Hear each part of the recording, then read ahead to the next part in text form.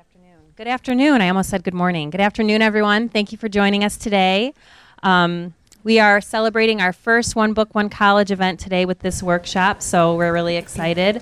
For those of you who do know, for those of you who don't, our One Book, One College theme book this year is, you see there's flyers kind of in little podiums all over. I put one up here. It's We Believe You by Andrea Pino and Annie Clark.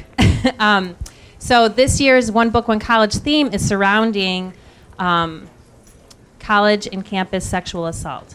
So today's presentation, Are You A Sexpert? Sexual Health for the College Student, is one of the related themes that hopefully you'll get a lot out of.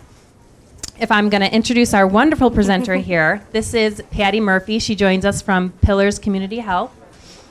She is the Director of Advocacy and Prevention Education. She has been with Pillars for 22 years and counting, right? Yep. She has her master's degree in criminal social justice from Lewis University. She is a certified alcohol and drug counselor for the state of Illinois and also works in private practice serving individuals with substance use disorders on the southwest side of Chicago. Patty is a member of the Illinois Coalition Against Sexual Assault Governing Body and Program Committee, a member of the Cook County State's Attorney's Sexual Assault Advisory Group, a Legal Assistance Foundation's CLASP project partner, serves on the Chicago Coalition for the Homeless Park Committee and the Proviso Children's Advocacy Center's multidisciplinary team. So Patty, you are a very busy woman, and we are very thankful that you're here today and sharing your knowledge with us. Thanks. Additionally, Patty and her team at Pillars have a strong partnership with our counseling department here on campus. They've been an integral and very important partner and bringing programming for years, always serving our students, and they're here for you today. So without further ado, I'd like to welcome and thank Patty. Oh, thank you. Thanks. All right, can everyone hear me okay? I kind of put this thing on right here. Better? Okay, let me know if you can't hear me well. In the back, you're all good? Okay, all right, I guess I talk loud. All right, so I am Patty Murphy. I'm Director of Advocacy at Pillars Community Health. Pillars is a multi-service agency. We're kind of a one-stop shop now for western suburbs, southern suburbs, and the city of Chicago. And so just a brief overview, we offer mental health services, individual, family, couples counseling. We have psychiatry on staff. One program that is amazing, and I look at all of our counselors and therapists, is we offer crisis support for families and individuals who identify suicidality or any homicidal ideation. And these therapists will come on site wherever anyone is and assess them, and if need be, facilitate hospitalization. It's amazing. These therapists are on call 24 hours a day. We also have an intensive outpatient addictions program. We have a Head Start and a daycare program. We have services for our homeless individuals in our community. We have a transitional housing program. We have a in-house domestic violence shelter. And then my baby is the sexual assault program. And so what we offer your campus, as well as 6 other campuses in our area, we service St. Xavier University, Concordia, Dominican, Trinity Christian College, Morton College in Cicero, and then we just took on Lincoln College of Technology. And so what we offer to all of your students, faculties, and significant others is on-site crisis intervention and advocacy. So if you disclose, or anyone here on campus discloses a sexual assault, even past sexual trauma that they're disclosing to a counselor, your staff here or you all will call our 24-hour sexual assault hotline, and one of my advocates will be on site within an hour. Okay, and so what we do there is that we inform survivors of their rights, whether it's a recent assault or past trauma, of options, of resources, and then assist our survivors through any process that they wish to choose. So what that looks like, our 24-hour sexual assault hotline is a conduit for all services for survivors and significant others. So we offer what's called medical advocacy. So I have contracts with 7 area hospitals, and so what happens there is if a victim presents to get treated for injuries or have evidence collected, they phone our hotline, and an advocate will be on site in the emergency room within an hour. Okay. Also, we have court advocates that will assist survivors and their families through the court system. Also, assistance with filing police reports, interviews with any state's attorneys and such. And so the court process in Cook County is fairly lengthy. And so an average case is about 2 years. And so what my advocates do, not mine personally, but what our advocates do, is they will go for survivors on behalf of survivors and their families and keep survivors abreast of what's going on with their active court case. And so victims do not have to take school off, work, keep seeing their offender every month. Okay. Then we also help with having them draft victim impact statements as well as working through the trial process. We have individual therapy free of charge. Now all of our services for our sexual assault are free and domestic violence. And our individual therapy, we start at age 3, unfortunately, and work through the lifespan. And so, again, you can call our 24-hour hotline and have an intake done to be seen in our counseling program. Okay. Another thing we do is prevention education. This is kind of falls under that realm. And so I have an amazing educator who goes and starts talking to school-age children in Head Start and daycare. I mean, it gives me chills because I just pulled our numbers, you know, as a manager, I have to do that. And her alone, okay, her name's Sophia. So if you ever come into contact with her, say thank you.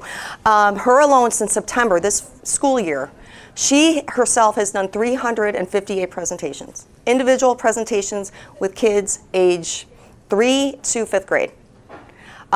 She has reached 10,740 students. And so what a blessing, right? And so what she does is she talks to little children about body right safety, assertiveness skills, support systems, lures that predators use to gain their trust. And then myself and our other educator, this is Lauren, wave. Lauren's our other educator.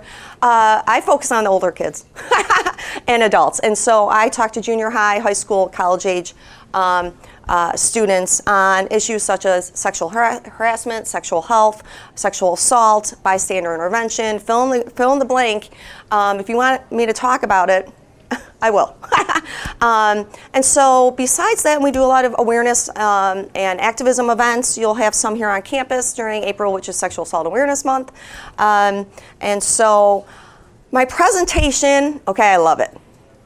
Okay, I worked on it for the past couple days. I've been doing this for years. However, it was getting a little dated. So I wanted to update it for you. So I'm really excited to kind of share the new material with you. Stop me anytime. If you have questions, if you have comments. A couple of my clips, I want to warn you, I found some clips that I really enjoy. And I like to laugh, and some of them are funny, some of them are more serious. A couple of them do have some swear words in there, so I'm just sending it out. I know you're all 18 and older, I'm assuming. And so just a heads up. I don't mean to offend anyone, but I really thought they were great. So you okay with that? Okay. Another thing I just want to pitch really quickly is we're part of the Illinois Coalition Against Sexual Assault, and that's what provides our funding for services for survivors in your communities in Illinois. And a part of our state mandate to receive funding is that we use a grassroots philosophy, and that means women and men helping others. And so we have a viable volunteer pool of advocates that we train, like students like yourselves and other well-meaning, caring community members, that we will train through a 40-hour sexual assault crisis intervention training. We will provide that training to you free of charge. And what we ask is that individuals volunteer 2 times a month, answering our crisis line. You're not actually like manning or manning a phone. You're actually at home. And if a crisis call comes in, you're agreeing to respond to that, whether in the emergency room or via information referral and such. So, besides the decision to have my beautiful babies, okay, my second best decision I've ever made was choosing advocacy in the anti-rape movement as my career. And so if you're interested in social justice in working with survivors, empowerment. Stop me after the presentation. I will let you know when the new training is. I'll answer any questions. But if you're engaged, come up and talk to me, okay? All right, so we're going to start the presentation, and let's go. Okay, so what is sexual health? So the World Health Organization defines sexual health as a state of physical, emotional, mental, and social well-being in relation to sexuality. So sexual health requires positive and respectful approach to sex, which brings with it the possibility of pleasure and safe sexual experiences. But how is that attained? Okay, so it's your attitude towards sex and sexuality that will ensure that sexual rights of all persons must be respected and protected and fulfilled at all times. Okay, so that is the World Health Organization's definition of that. Okay. Oh my gosh, don't you love my guys? Aren't they awesome? Okay, so loving relationships don't just happen. So what does this mean to you? What does sex, sexuality, intimacy? It's all different for each of us. No judgments here, right? Okay, so even after the presentation, if you have questions, no judging. Okay, if you have a question, a sexual health question, or you want resources, honestly, you know, if you are interested to get more information, please, or have concerns, talk to me afterwards. Okay, so this is my first YouTube clip. And let's see if I can do this well. All right, let's see.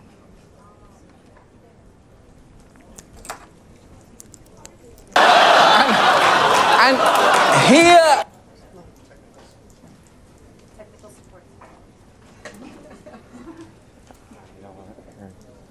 Whoop, I have to pick the right one. There we go. All right. Look, no one ever said being a teenager is easy. We didn't do a good job practicing. Oh no, whoops, okay. Sorry everyone.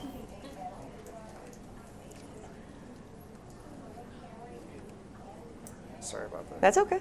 You have to face a lot of important decisions, but no decision is probably more important than the one you'll make about becoming sexually active. And if you do, there's a few things you should definitely know. This is a penis. This is a vagina. This is a mouth. This is a hand. And this is a butt. You can mix as many of these as you feel comfortable with. Hand and mouth would be weird, but you could. This is the clitoris. And these are the testicles. They make sperm. That's pretty much it. If you want to be abstinent, that's fine. If you don't want to be abstinent, that's also fine. Abstinence is like being a vegetarian. People should respect your choice. Some people might make fun of you. Those people are assholes. The best safeguard against STDs is protection. Unless you already have an STD, in which case you're gonna need medicine or some shit. I don't know. Fun fact. The ancient Egyptians put crocodile dung mixed with honey inside a vagina to prevent pregnancy. They're all dead now. Here's how you put a condom on a banana. Oh, this is a lot less curvy than I'm used to. This is an IUD. An IUD goes inside a woman's body and prevents pregnancy from taking place. They can stay inside you for up to 10 years. Which is a lot, considering most guys in high school can only stay inside you for a minute or two tops. All right. Here's a bunch of other forms of birth control. Google them.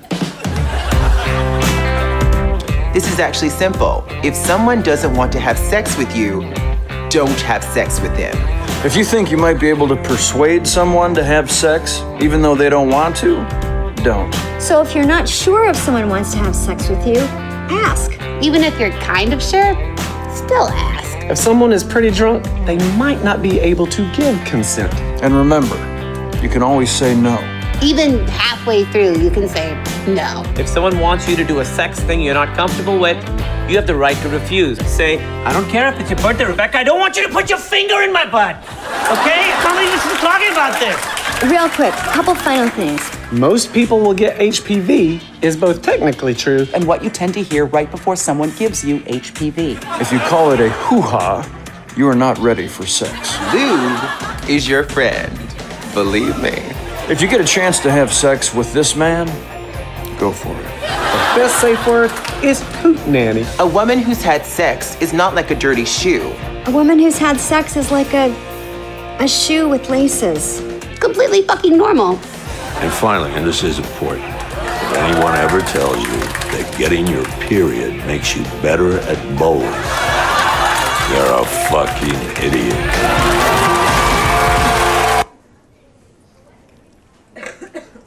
Uh-oh. Okay, can I? Just close it. Just close it. can do it. Okay, okay. I get nervous. I'm going to lose like where I was at. See if I can do it. Okay. All right, thank you. Okay. All right, isn't that funny? Okay, that was worth it, right? Okay. All right. So when we are choosing to become sexually active, and we want to talk with a new partner about this. And so what are some questions that we want to ask right off? So, well, this is a good one. Are we monogamous? Okay. Are we dating? Is it just me and you? Right? Are you, this is important, are you sleeping with other people? Okay, are you having sex with other people? Okay, and so you need to have that conversation. And so the benefit of being in a monogamous relationship is those in those types of relationships are less likely to contract an STI, because if you have multiple partners, you have higher risk, right? And no, you all are probably too young to remember this. Do you remember the Clairol commercial? Anyone older would probably remember this. It was kind of like a pyramid, and she told two friends, and she told two friends, and she told two friends.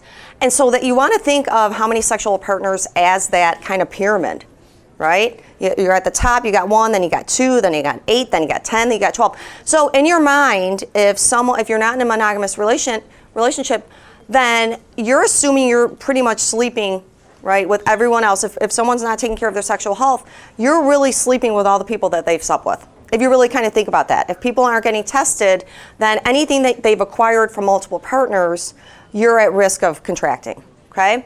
What's your sexual history? Now this is uncomfortable, so I'm not gonna spend too much time on it now, but we're gonna talk about this a little more later. You deserve to know, okay? So ask someone, what is your history of STIs? You might. Oh, I'm sorry. STIs stand for sexually transmitted infection. I used to say STD, sexually transmitted disease. I'm choosing infection now because many of the STIs are curable, and so it's not a lifelong disease. When I look at a disease, I look at when you can say you have diagnosed with a disease. There's symptoms, right? It's many times chronic, it's lifelong, things like that. So we're going to switch our framework to infection. And then think of any other questions that are important to you in regards to your partner's sexual history, and have those prepared and kind of ready in your head to kind of ask. Another question, are you willing to get tested for STIs? Any hesitation or refusal is a big red flag.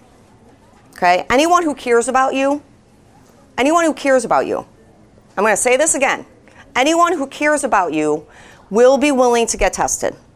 If there's hesitation, if there's refusal, that is not someone you want to be with. Y'all agree? Nod with me. Yes, right? Because only you can take care of your sexual health. You cannot rely on anyone else, okay? I want you to think of your sexual health as you going for your wellness prevention exam every year.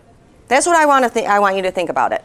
Your sexual health is just as important as when you have flu-like symptoms and you need to go to the doctor, or you're going routinely to get your flu shot. Okay, you need to think of it that way. How do you feel about sex? Okay, the answer to this question will give you an idea of if you're both on the same page. What are you both looking for? Okay, and then the next one, which is also important, how do you feel about contraceptives? So if a partner pushes you to use one form or another, or doesn't want you to use contraception at all, that's another big flag, okay? Okay, so, I kind of looked at a lot of new research on your campus culture, and so some of these things you might not directly be experiencing now, but some might. Well, when you go off to university, right, you're going to be away from home, you might experience some of this more kind of what they're calling hookup culture, okay? And so the hookup campus culture is kind of hooking up and looking at it through the lens of friends with benefits. And so some people in college may forego having monogamous relationship or relationship altogether and are kind of looking for kind of friends with benefits or maybe the occasional hookup. And so you all face some new problems with that. So some of those might be, it's confusing emotionally. You might have concerns about your reputation. Hookups might be fueled by alcohol and other drugs, which could lead to other problems like the next morning. What did I do? Maybe I'm embarrassed by something I did while I was under the influence. My biggie, okay, is that, when you're under the influence, one, you're less likely to put a condom on.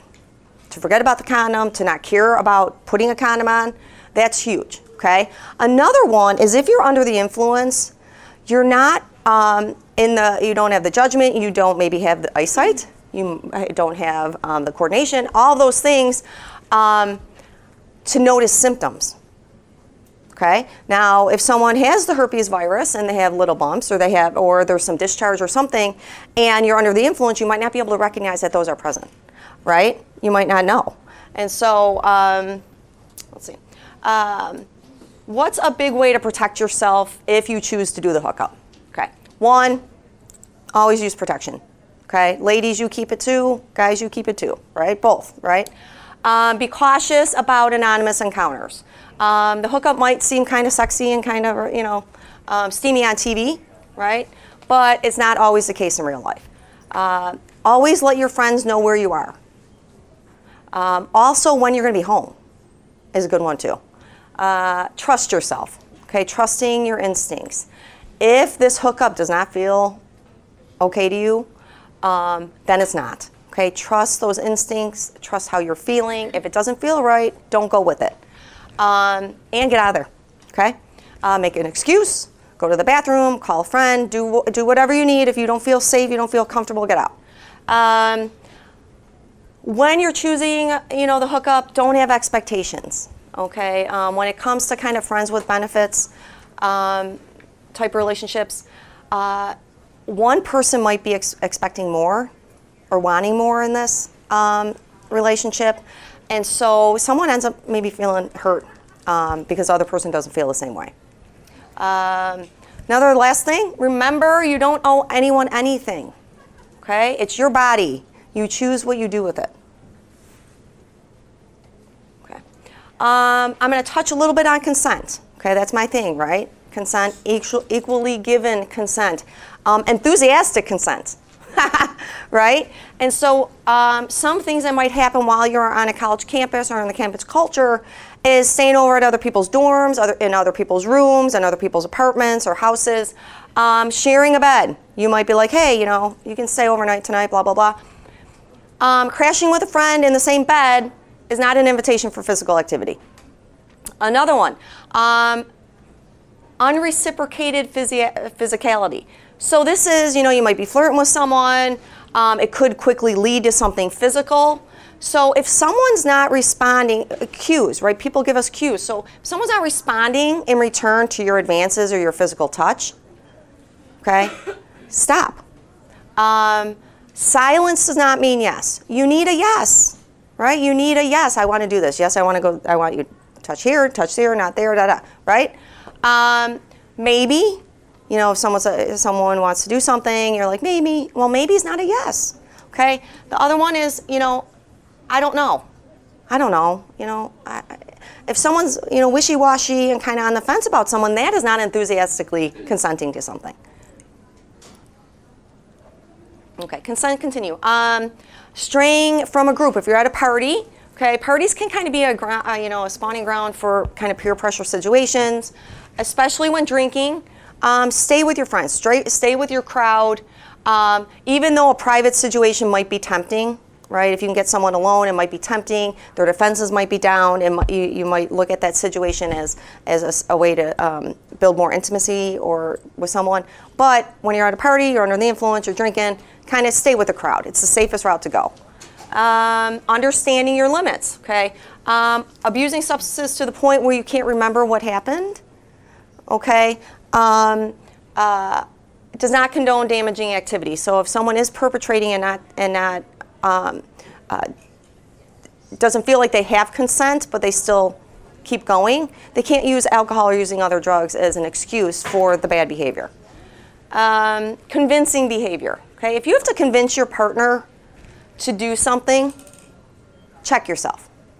Okay, sex acts again need to be given freely, without coercion, without pressure.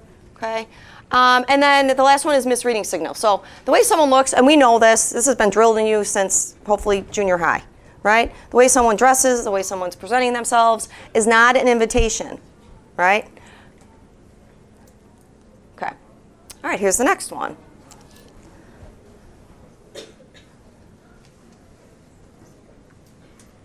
Uh-oh. Sorry, I need to keep getting you. If you're still struggling with consent, just imagine instead of initiating... Sorry. Okay. Okay, I'm going to steer clear of that one when these pop up. And you're making Troy feel needed.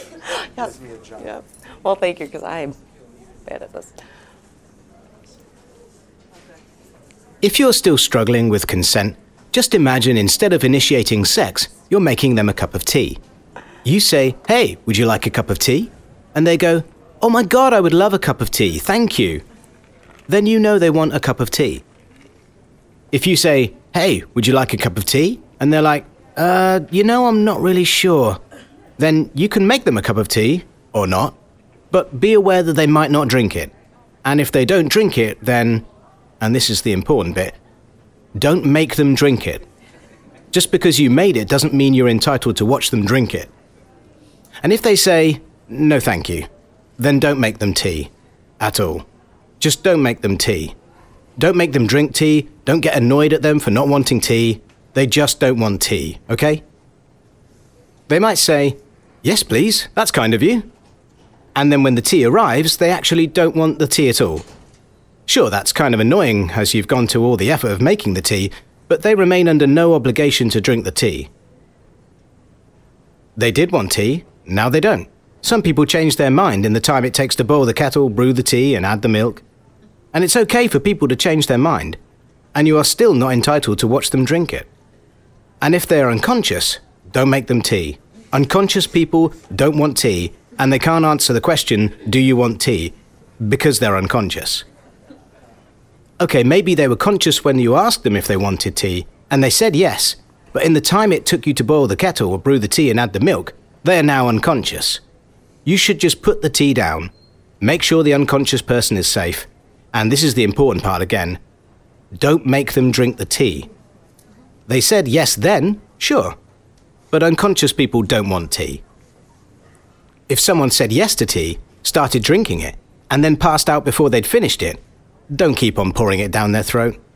Take the tea away. Make sure they are safe, because unconscious people don't want tea. Trust me on this. If someone said yes to tea around your house last Saturday, that doesn't mean they want you to make them tea all the time. They don't want you to come around to their place unexpectedly and make them tea and force them to drink it, going, "But you wanted tea last week," or to wake up to find you pouring tea down their throat going, "But you wanted tea last night." If you can understand how completely ludicrous it is to force people to have tea when they don't want tea, and you are able to understand when people don't want tea, then how hard is it to understand when it comes to sex? Whether it's tea or sex, consent is everything. And on that note, I'm going to make myself a cup of tea. I just love the guy's voice, don't you? It's like you want him to read you a bedtime story or something. It's so soothing.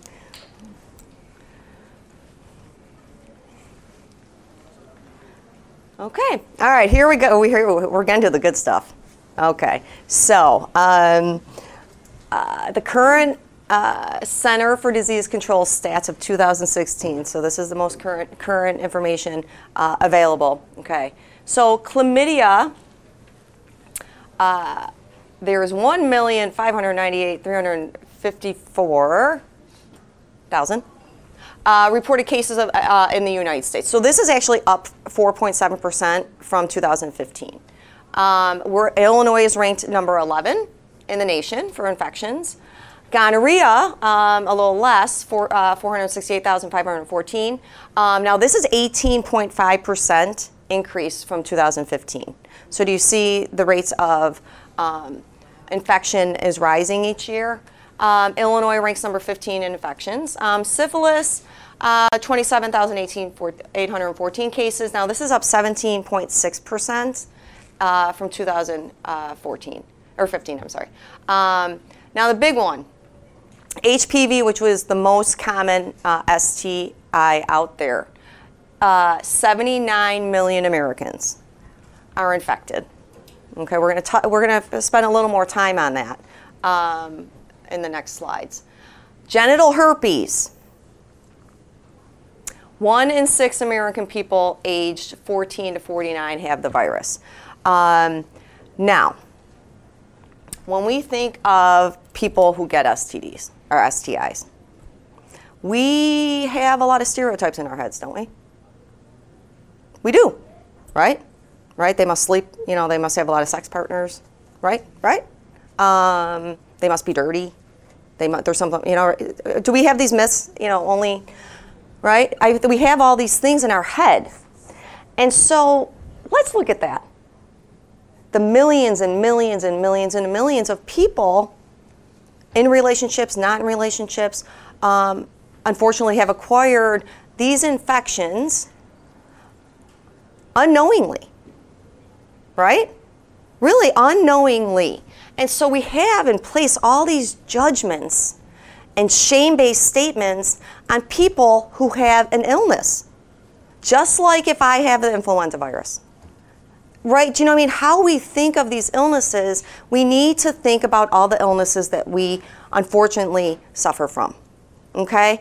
And so if we look at all these people that have these infections and we place all this blame, right, and shame on them. And so when we keep going through all the signs and symptoms, so the reason for this is prevention. The reason for this presentation too is resources. Because if we're looking at the mounds and mounds of people that unfortunately have to endure some of these infections and symptoms, then we need support. People need to be able to feel free to be able to talk to someone, whether it's a significant other or another professional or a teacher or another student, about what they're experiencing, right? We need support when we're going through really, really uncomfortable and scary, right, health issue. Okay, and then the last is HIV. So in 2015, there were 1.1 million people living in the U.S. with HIV. Okay, so how do we get STIs? Okay, sorry, I'm kind of going back and forth with that, but the primary way people get STIs is when they have oral, anal, vaginal sex, and the other person's semen or vaginal fluid or blood come into contact with their mucous membranes. Now, half of your STIs, well, not half, more than half, the condom is your friend, everyone. It's about fluid exchange, okay, vaginal secretion and semen. The other viruses, okay, the viruses HPV and the herpes virus, just contact. So the condom will help, okay, the condom will help. Don't get me wrong, I'm saying I gotta love the condom, it's the best invention ever. But we can't just rely on the condom alone. Okay, because some is just contact, skin-to-skin contact, you'll be exposed to the viruses, okay? And so what parts of the body do you have mucous membranes? Now, this includes the anus, the vagina, urethra, mouth, throat, eyes, nose, and inner ears. Now, for years now, I've been doing this a long time, never heard of anyone getting an STD in the inner ear. Until recently.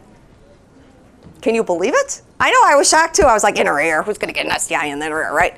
Okay, fluids, everyone, okay? So, you have fluids, you do some sort of sex act, oral, vaginal, you have fluids on your hand, let's say.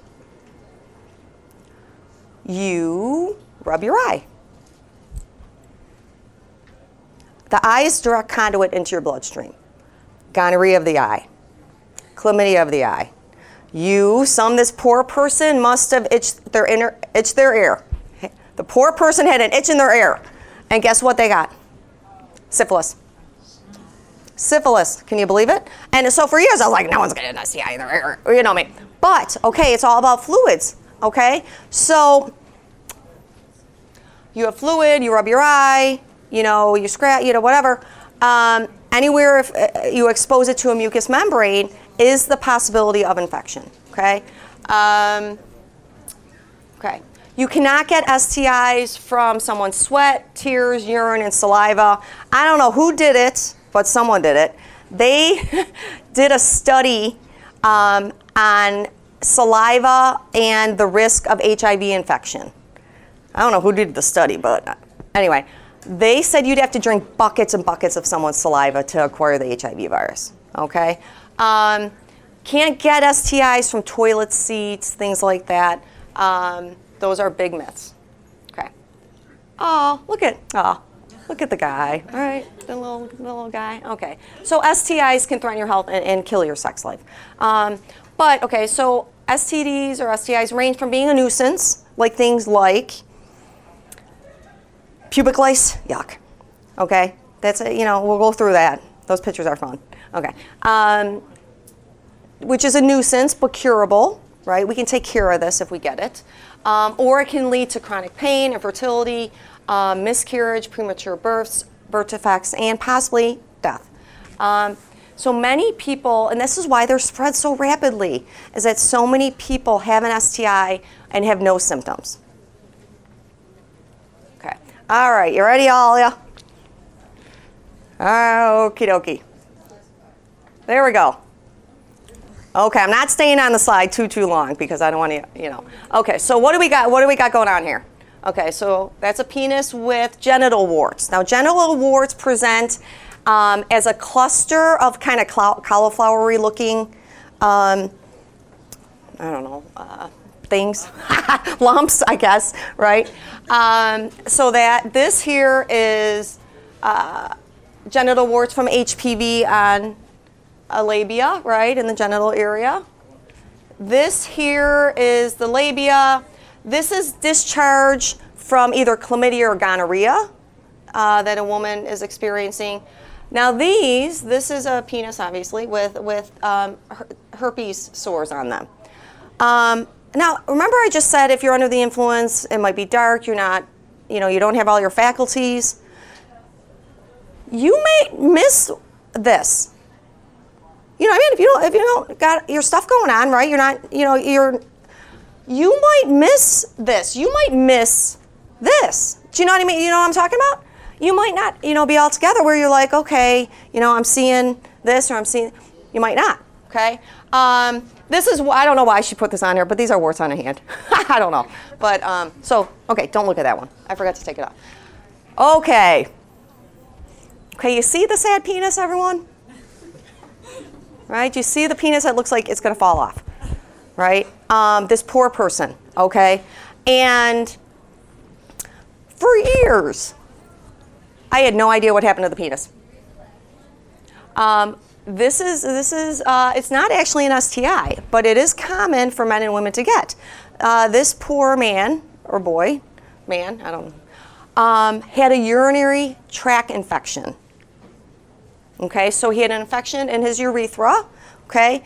And so sometimes that occurs for females and males from sexual activity where you might get a bladder infection, ladies, or a male could also get a bladder infection or a urinary tract infection. And so what he did, so with those illnesses, you need antibiotics. It will not go away on its own. None of these will go away on their own, okay, except HPV in a few years, but they will not go, you need to go to the doctor, okay? And so this poor person, look at how they suffered, okay? And really, if you look, if that person did not get treatment, get the antibiotics to cure their infection, there is no blood flow to that penis. What could have happened to the poor penis? There'd be no more penis, okay? And so many of these infections, you need to get antibiotics to be able to get it cured. You can't just wish it away. You can't drink cranberry juice. You can't do any of those things. You need to get treated. Okay. I didn't stay on it too long. Okay. All right. So gonorrhea and chlamydia caused by a kind of bacteria which can infect the penis, vagina, cervix, anus, urethra, and throat. Gonorrhea is sometimes called the clapper drip. That's because men typically will drip yellow-green pus from their penis when they have symptoms of gonorrhea. But many times there's no symptoms for people, or very mild. Now, ladies, what happens sometimes is we mistake a yeast infection, okay, that vaginal imbalance, okay, where yeast infections are uncomfortable. You get the burning, itching, sometimes discharge, and we think that we have a yeast infection. So we go to the drugstore, we get the monostat, we go and self-treat, we mask our symptoms, and in actuality, we have chlamydia or gonorrhea. Okay, because the symptoms of chlamydia and gonorrhea, irritation, discharge, itching, burning, those things are similar to imbalance of the flora of your vagina, okay? And unfortunately, a lot of times when we get yeast infections, ladies, it's our fault. It's based on the lifestyle choices that we're making. For example,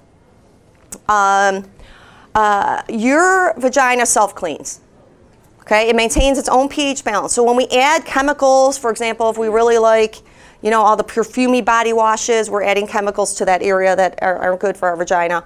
Maybe we're wearing pants or jeans that are too tight, and then there's a buildup of bad bacteria and moisture. Taking a lot of bubble baths, not good for the vagina, not good. Okay, you're soaking in chemicals, right, and perfumey stuff that can cause an upset. Another one, douching. Now, this is douching. You go down the Walgreens aisle and you see, okay, vagina, right? Everything to make sure your vagina smells like a rainforest. No, right? Okay, so douching is really bad for the vagina. Okay, your vagina self-cleans. You do not have to do anything except use sensitive soap. Okay, proper hygiene, sensitive soap. Douching, what it does is it actually puts in all these chemicals and really cleans out all that good bacteria that keeps you healthy. Okay, so no more douching.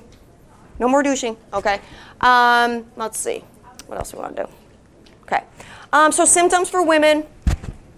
Abdominal pain, sometimes bleeding between periods, menstrual irregularities, painful urination, men and ladies. It should never hurt to pee. Never, ever, ever, ever, ever hurt to pee. If it does, you have an infection. Or it's something you're doing with your lifestyle choices. Okay, again, with the whole, maybe your Bath & Body Works, perfumey body wash is irritating, either your penis or your vagina. Okay, so it's lifestyle things. But besides that, it should never hurt to pee. If it does, we need to go to the doctor. Okay? No ifs, ands, or buts. Right?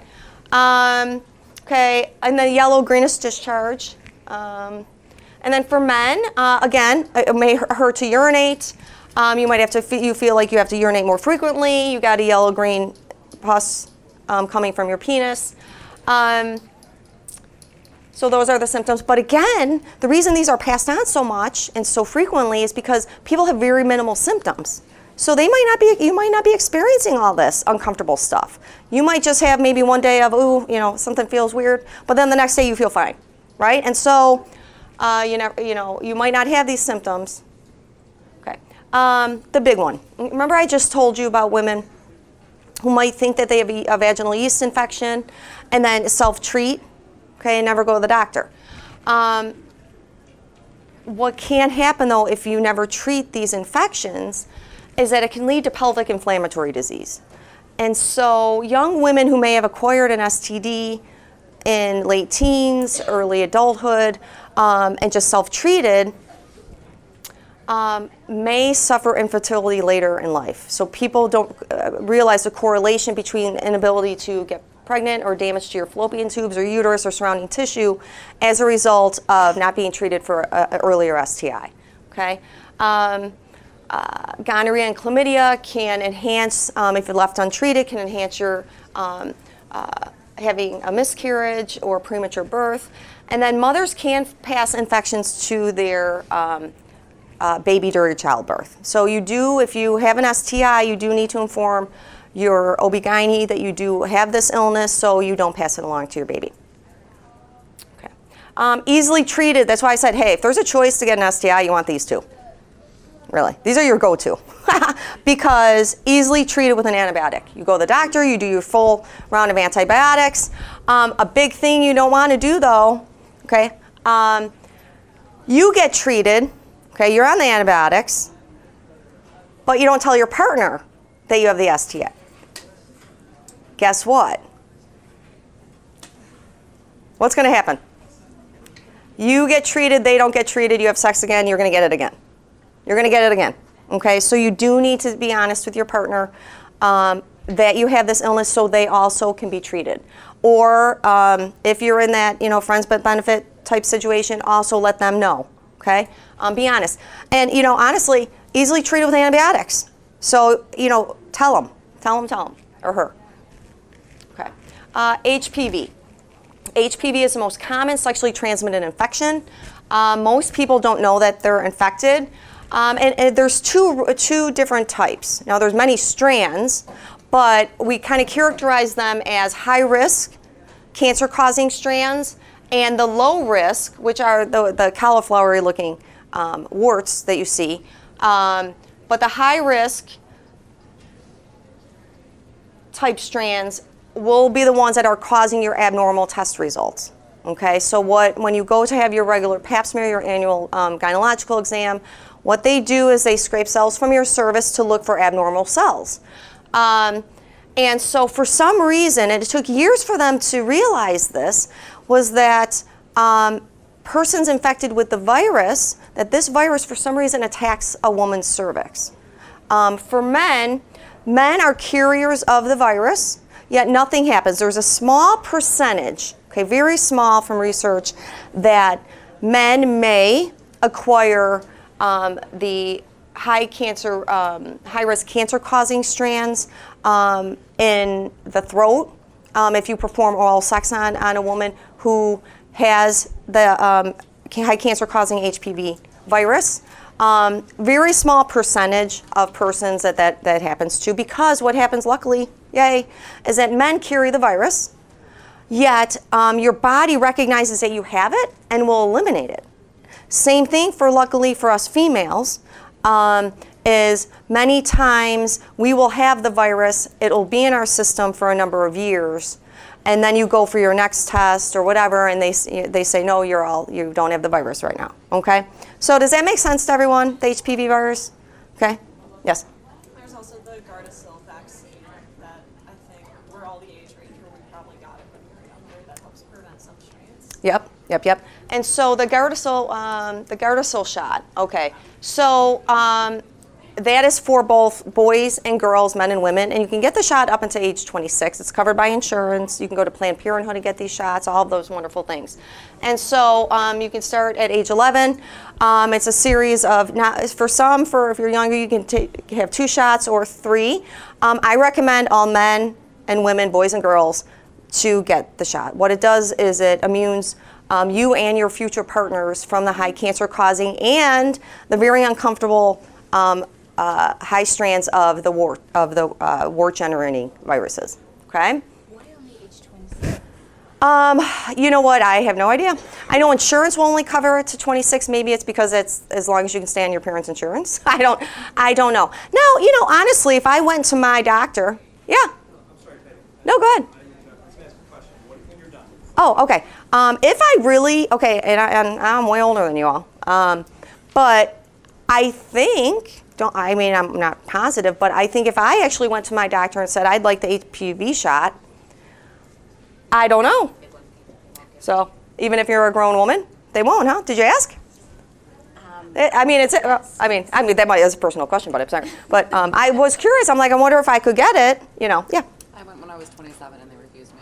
Get out. Why did they say that? They said because by the time you get to 26, if you haven't gotten the vaccination, it's so likely that you already have HPV. It doesn't really matter. Really? Yeah. Okay. See, I learn something new every day. This is wonderful. Thank you, ladies. Yes. Okay, cool. Yes? The question was for 2 males. So you have a male who has the cancerous strand of HPV, Yep. right? Yep. And they're engaging in oral sex with each other. They could certainly... Yes, definitely. This is an equal opportunity. So you have two women who self-identify as lesbian and or bisexual. You have 2 males. Same thing. Yeah. Fluid's fluid. Yeah, I mean, contact's contact. Yep, yep. Okay, so syphilis, if left untreated, is a bacterial organism. Can remain in the body for life and lead to disfigurement, neurological disorders, or death. All the mean little men in history had syphilis, right? If you think Napoleon, Hitler, okay. Al Capone had it. My guy, though, I just went to the art museum and I saw his work. Van Gogh, they say now, don't quote me. I don't want to be slandering Van Gogh, but that's what they say is that that he had the virus, and that's late stage. You go insane, literally, and so they think that's why he cut his ear off and sent it. So that's what they say. But you know what they say. We don't know. Right. Okay, so it's the phases of syphilis. Primary phase, initially 3 weeks to 90 days, you'll get what they call a canker. From the research, they say it's uncomfortable. It's not. They say it's painless, but I don't know. All the pictures I see look painful. It appears on your genitals, vagina, mouth, breast, anus, wherever you were exposed. Then there's a secondary phase. Can appear and come and go for a couple years, for about 2 years, and you're experiencing kind of flu-like symptoms. Same thing when you have chlamydia or gonorrhea, which are also bacterial infections. You might get flu-like symptoms, the fever, yucky body aches. Same thing with syphilis. Those symptoms appear too. Guess what? We live in Chicago and we're always sick, right? We're always feeling yucky, right? Because the weather changes and blah, blah, blah. So we just might think we just have a small bout of the flu, okay? Yet we might have an STI. And so some other things that occur, weight loss, hair loss, okay, that's a red flag. Another one is many people experience a rash, okay? If you're not prone to, skin sensitivity or things like that, a rash is your body's way of saying something's up. Let's go to the doctor, okay? And then you have a phase, it's called the latent phase, where there's really no symptoms at all. Okay, your canker's gone away, there's no symptoms, until you hit late stage, and that's when suffers sustained damage to the nervous system, heart, brain, and other organs, and that leads to death. Okay. Herpes viruses. Now this, I'm going to rock your world with this one, okay? World Health Organization says 2 out of 3 adults under the age of 50 have the herpes simplex 1 virus, and that's the virus that causes cold sores and the fever blisters. Almost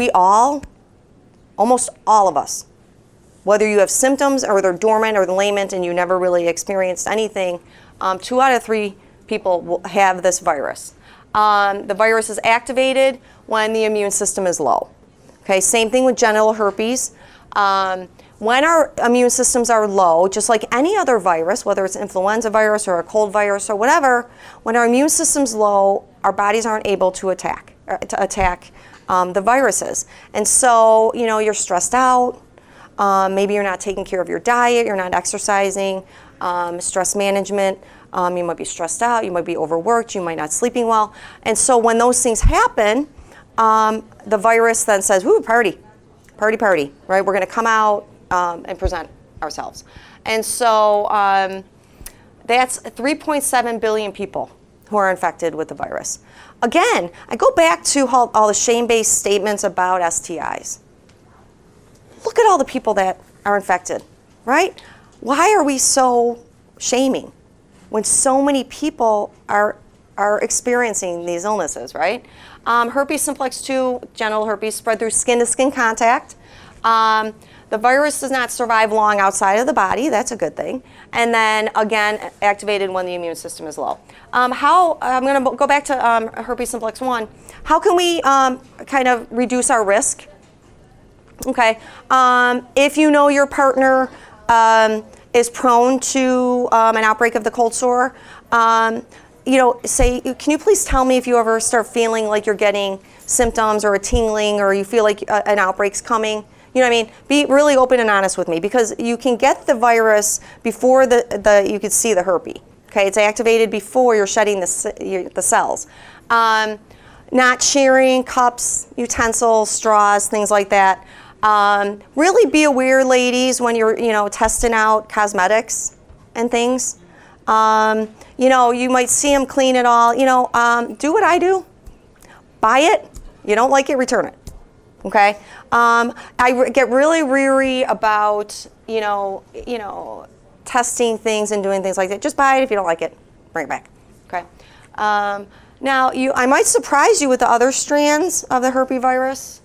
So there's 8 total. Herpes virus 3 is chickenpox, which almost all of us, you all probably got vaccinated. I didn't. So I had it, and anyone older,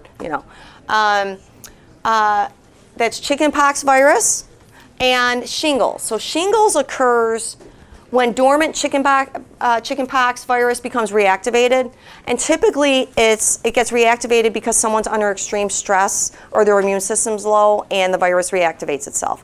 Many times when someone is an adult. And so the virus occurs along nerve fibers, pathways, causing multiple sores where nerve fibers end on skin cells. And so it typically is a cluster of the sores, and it can cause itching, tingling, and even very severe pain. And many people will usually heal between 2 to 4 weeks with this. Herpes simplex 4 virus is Epstein-Barr virus, mono, right? The kissing disease. Have you heard of that? Okay. Very contagious. And so often transmitted through saliva, coughing, sneezing, kissing, or sharing utensils. Herpes simplex 5 virus is CMV. That typically affects small children, but sometimes can affect persons with the HIV virus. Herpes 6 is roseola. Yep. And so have you ever seen children who have been diagnosed with the flushing in the skin rashes? That's a form of the herpes virus. And then finally, herpes 8 is called Kaposi's sarcoma. And these are tumors, I think I spelled that wrong, sorry. Tumors found on people that have the HIV or AIDS virus. And so typically they're purplish in color, and very, very, very uncomfortable for people. Okay.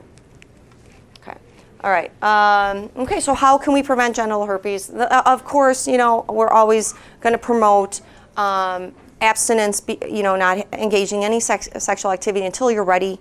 Being faithful if you're in a monogamous relationship, using condoms. However, condoms only prevent genital herpes if the herpes on the penis, okay, or in the vagina, right? So if it's outside and it's skin-to-skin contact, you could be infected.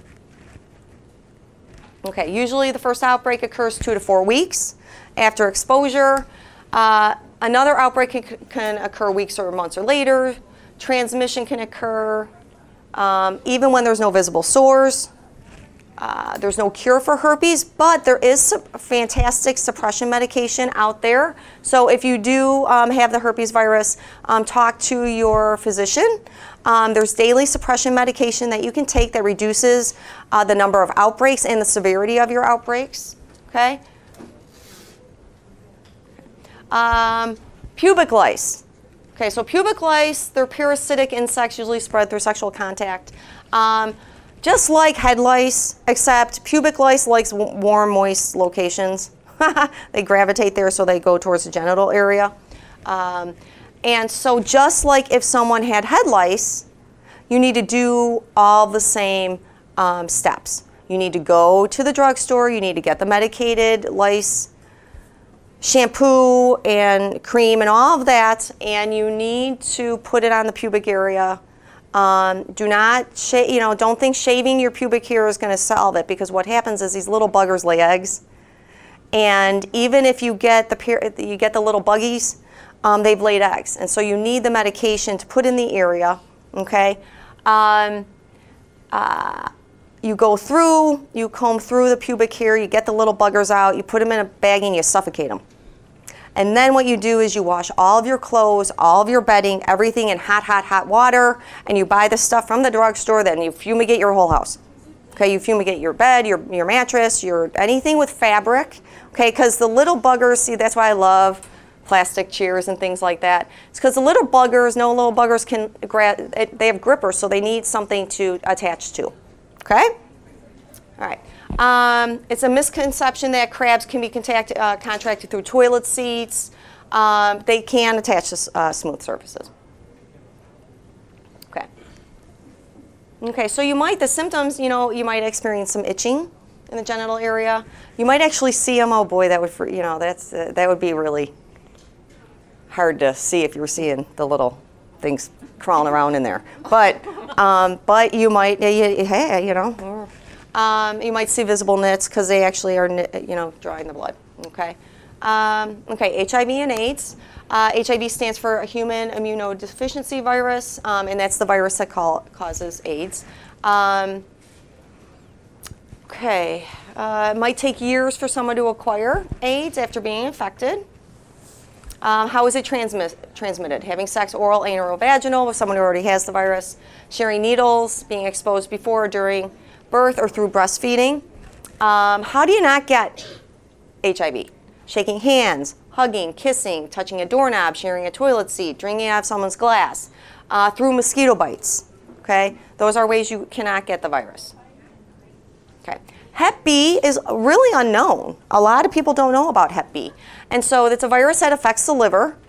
There's no cure for it, but vaccines are available. It's spread through infected blood, semen, vaginal fluids, or through the sharing of needles. If left untreated, it becomes very dangerous. Liver cancer, liver failure, and death. So what are some symptoms? Symptoms usually don't show up until 1 to 9 months after being infected. Loss of appetite, fatigue, nausea, vomiting, fever, dark urine. A big sign that something's not right with your liver is the jaundice, the yellowing of the eyes, the yellowing of the skin, are big signs that you're experiencing some kind of liver damage. Okay. Trichomonas, again, for us ladies, right? Trichomonas is another bacterial infection that mirrors your yeast infection. Okay. And so typically you get it through sexual contact, but if someone has trichomonas, sharing bathing suits or underwears and things like that, you could actually get the infection. Yellow-green discharge, itching around the vagina, foul smelling. Vaginas should not smell bad. It's a weird statement, but they shouldn't. If someone is taking care of their hygiene, there should not be any smell within the vagina. If someone has an infection, the vagina will smell fishy or foul or whatever, but typically everyone's vagina self-cleans. There should be no foul smell. So if there is, you might have to assume that someone has some sort of infection that they need to be treated. Okay? Easily treated with, where is it? Oh, okay. Did I grab it? No, I don't know. Okay, easily treated with, there's internal medication and there's oral medication. Easily treated, okay? Then you have vaginitis, another bacterial infection. Same typical symptoms, burning, discomfort, maybe during sex, vaginal itching, discharge. But some people might not have symptoms, so you might not know that you have it. Okay, here's another clip. Oh boy, where's my guy? Uh-oh, he probably took off. Oh, there you are. Thanks. I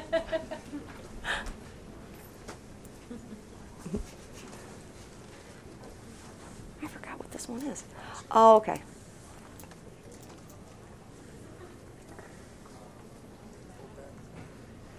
So we're kind of going to go the route to talk about how important condoms are in preventing some of these STIs. So I brought a little clip for you.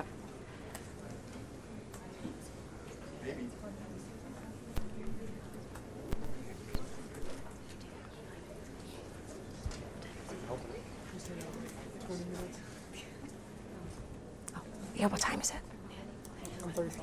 Oh my gosh, it's 1:34.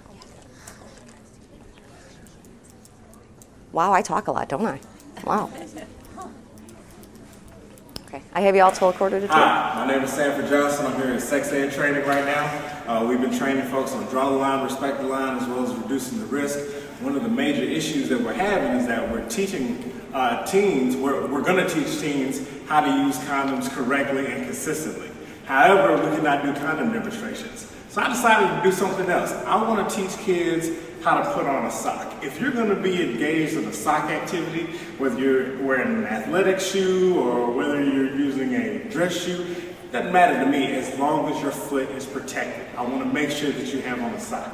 So if I'm putting on a sock, what I do is I start with a sock and I want to pinch out the air out of the tip of the sock because I want to make sure that there's room for my toes when I'm engaging in a shoe activity.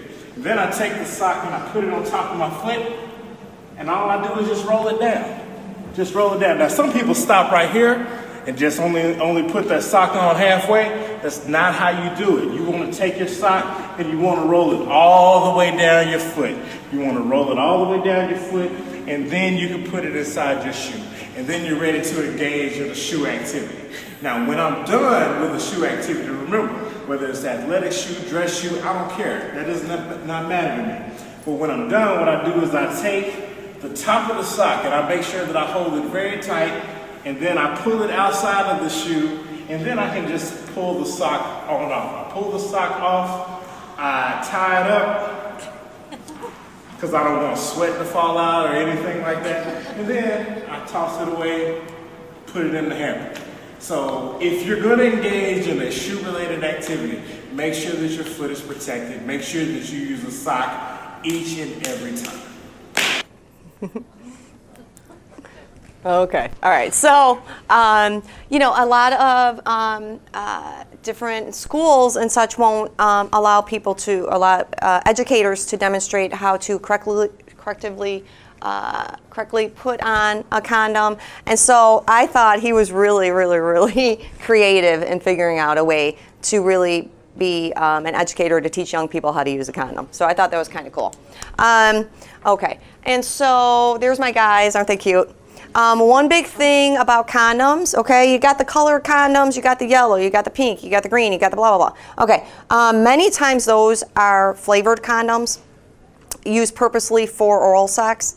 And so if you're using a color condom that's, I don't know, banana or cherry or whatever color, many times that will irritate a woman's vagina. So you only want to really use latex male condoms for vaginal penile sex. Okay, just a heads up.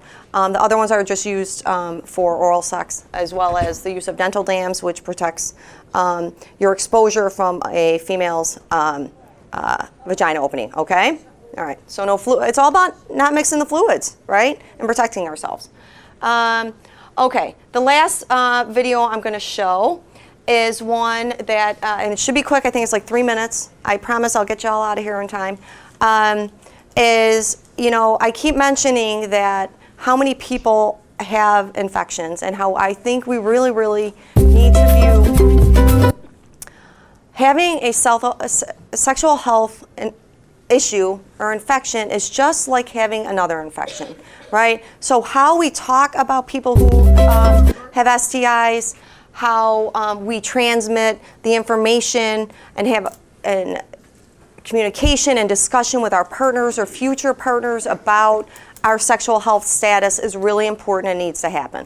So I found this really quick video to leave you with on if you have an infection, how can you talk to your partner about that, or if you ever acquire one. Okay, so we're gonna watch this one.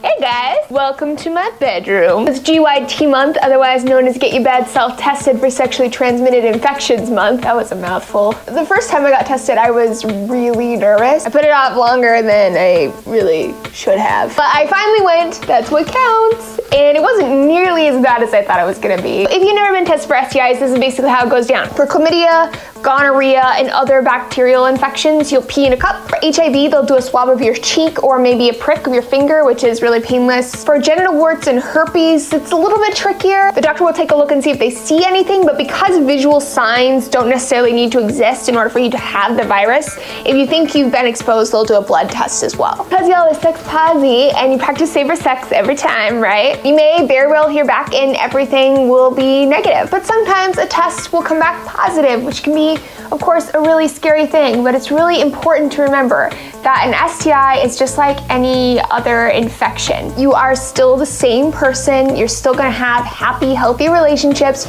you're still gonna have great sex, and you are not tainted or damaged goods or any of the other bullshit that society tells you. It's false, it's a lie. STIs are part of life that many people deal with, which means that you're not alone, and if you feel like you are, that's because people are afraid to talk about it. I think the number one thing that needs to happen right away is to learn everything you can. Absorb all the information. What is this STI about? How is it treated? Is it curable? What does this mean for your day-to-day life? What does this mean for your partners? Your doctor in part is gonna help you answer those questions, and the internet can too, but I wanna focus on the last part.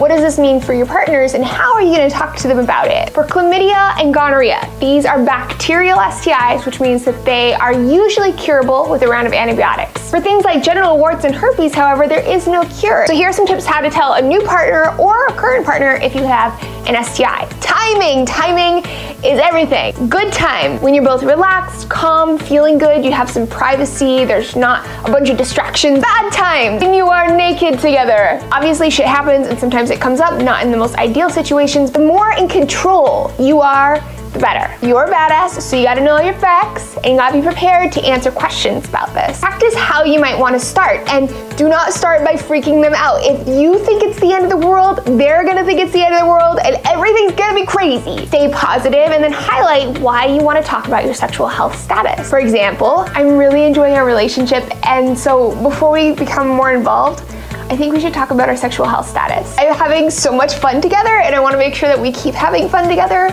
So I think before we keep going, I should let you know that in my last relationship, I contracted an STI. Just like you had a lot of feelings when you first found out you had an STI, your partner might have a lot of feelings too. So you want to give them space to process their feelings. You may actually find out that they have an STI too. If they are a jerk about it, they're obviously not mature and they don't deserve you. In a healthy, mature relationship, a discussion's gonna follow. And you will likely be doing a lot of myth busting, because there are a lot of myths. And then work through it. Stay positive, stay strong. You got this. This is a new process that's gonna be part of your sex life. And honestly, this is a process that should be a part of everyone's sex life. You're a revolutionary. Open communication with a partner, trust, loyalty. These are the types of things that great sex is built upon. That will not change with an STI. All right, babes, if you have any questions, feel free to post them below. We'll keep an eye out and try to help you out. I will be back with more videos soon. I'll see you then. Isn't she like a ray of sunshine? Like, she's so like perky and happy, but her information is fantastic. So I wanted to leave you with that. If you need resources for getting tested, pregnancy prevention, your Planned Parenthood, there's a fantastic one there in Orland, all your clinics, call 708 Pillars. We have a health clinic as well, or come up here, talk to me, talk to your counselors. They can get a hold of resources for you or get a hold of me. So thank you so very much. Thanks. Thank you so much, Patty. I think it's safe to